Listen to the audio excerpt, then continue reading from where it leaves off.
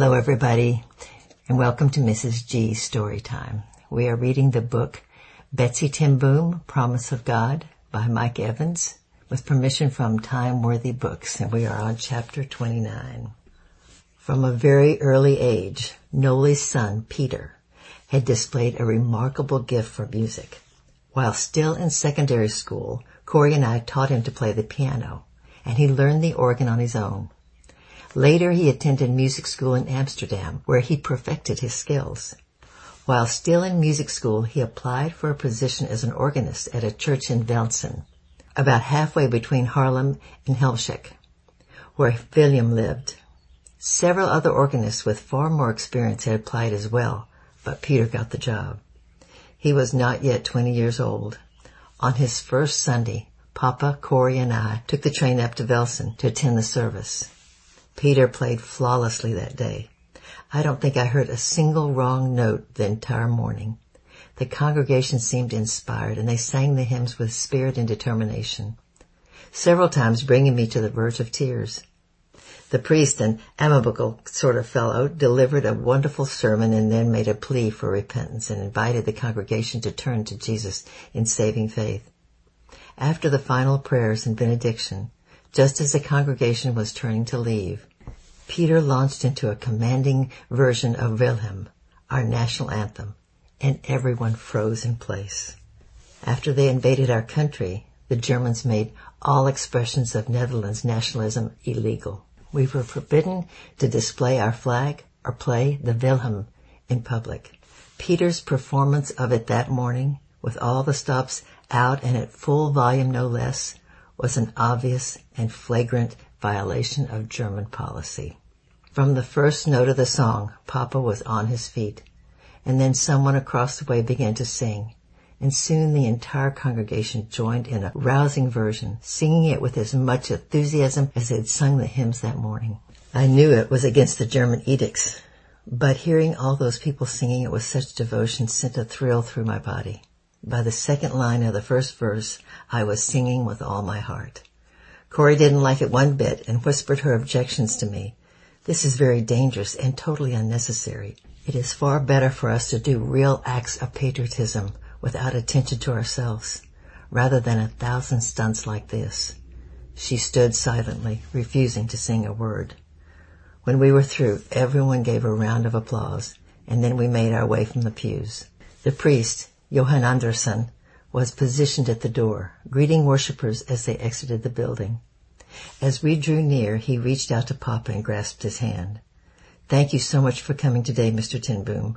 We are glad to have Peter at our church." "And we are glad for him to be here," Papa replied, grinning proudly. I was standing with them and added, "I hope this playing doesn't cause you any trouble." Andersson took my hand and said quietly, "These are trying times. We must all find the courage of our convictions." The look in his eye and the inflection of his voice gave his words unspoken meaning. I was certain he knew beforehand what song Peter was going to play at the conclusion of the service. On the way home, Corey continued to talk about how reckless Peter had been with playing the song. Sometimes seemingly so small can easily become a very big problem. I can't imagine anyone being so sensitive to something so incidental as a song sung in church. "The Germans aren't like us," she insisted. "They don't easily brush these things aside, and there are plenty of people who are looking for ways to ingratiate themselves." "Did you notice the people who weren't singing?" "No," I replied, "not really. I was enjoying the song." They were watching, and I'm sure they were making a mental list of everyone they saw who was singing. There was a lot of people. I doubt they can remember all those names. I think we're going to find out.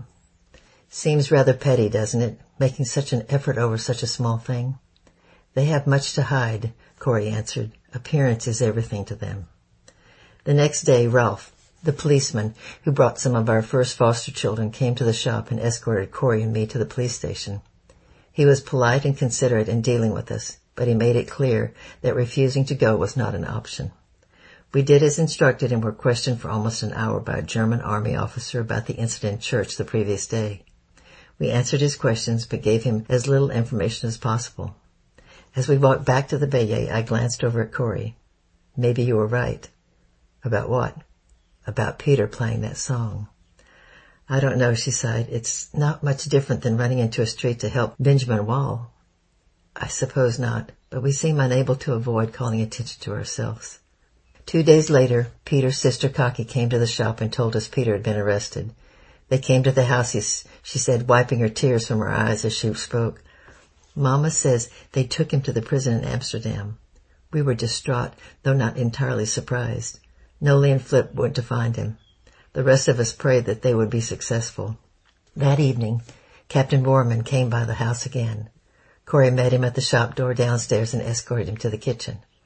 Papa and I were sitting at the dining table. Borman dropped into a chair across from us and told us of Peter's arrest. You must be very proud of him, he added. Why do you say that? I asked. You were in the street helping that Jewish furrier, in obvious contradiction to German intention. And now your nephew has incited an entire church full of people to a flagrant display of nationalism, contrary to the express policy of the Prime Minister. It was the policy of the German government, not the Dutch people. Be that as it may, he said with a thin smile, I am sure you are proud of him, though you know it put him in great danger. But I would remind you of something you must already know. Your family is not one that would wish to call attention to itself. For a moment, I could not tell if he was threatening or trying to give us a warning. What do you mean? I asked. Your neighbors are talking. Your family has a reputation among them of being friendly with the many Jews. The Jews are our neighbors and our customers, I said with a puzzled frown. Why wouldn't we be friendly? People are suggesting the three of you might be people to watch, that you are more than mere Christians trying to do good, but actually Jewish sympathizers. Is there a difference? Cute, he chuckled. If you were found to be helping them, it would mean the loss of your ration cards. Are you threatening me? Not at all. I'm merely explaining the situation so that you know where you stand and what you are risking. If you are caught helping the Jews, there would be travel restrictions imposed on your entire family. And if your conduct was particularly egregious, you would go to prison. Papa took a breath to speak, but I moved my foot underneath the table and stepped on his toe, pressing as hard as I could without making a face. He gasped with pain, and while he was recovering, I continued. We do not wish to cause trouble, Captain Borman, but as you may no doubt expect, we must obey God in whatever we do. The Bible instructs believers to obey the law, does it not? Yes, I responded, but God is the ultimate law. The conversation was falling into a familiar pattern of Nazi doctrine versus Christian faith, a discussion I was unprepared to conduct. Papa was rubbing his foot, and I said to him with a knowing look, Are you still in pain? Yes, Papa replied, but Do you need to lie down a while? I asked with a nod, trying to telegraph the response I wanted. Why, yes, he said weakly, I suppose I do. So I excused myself and helped Papa from his chair. Corey walked downstairs with Borman to let him out. Meanwhile, Papa and I started up the stairs to the floor above. When we reached his bedroom door, he said to me, This is the test. These little things, they are the test. Test? I asked with a puzzled frown. What kind of test? If we turn our backs on the Jews in little things, denying we care for them or denying that God is the Lord of all, we will lose. We will be safe from the Germans perhaps, but we will never reach the challenge of the big things, and we will miss what God is really doing.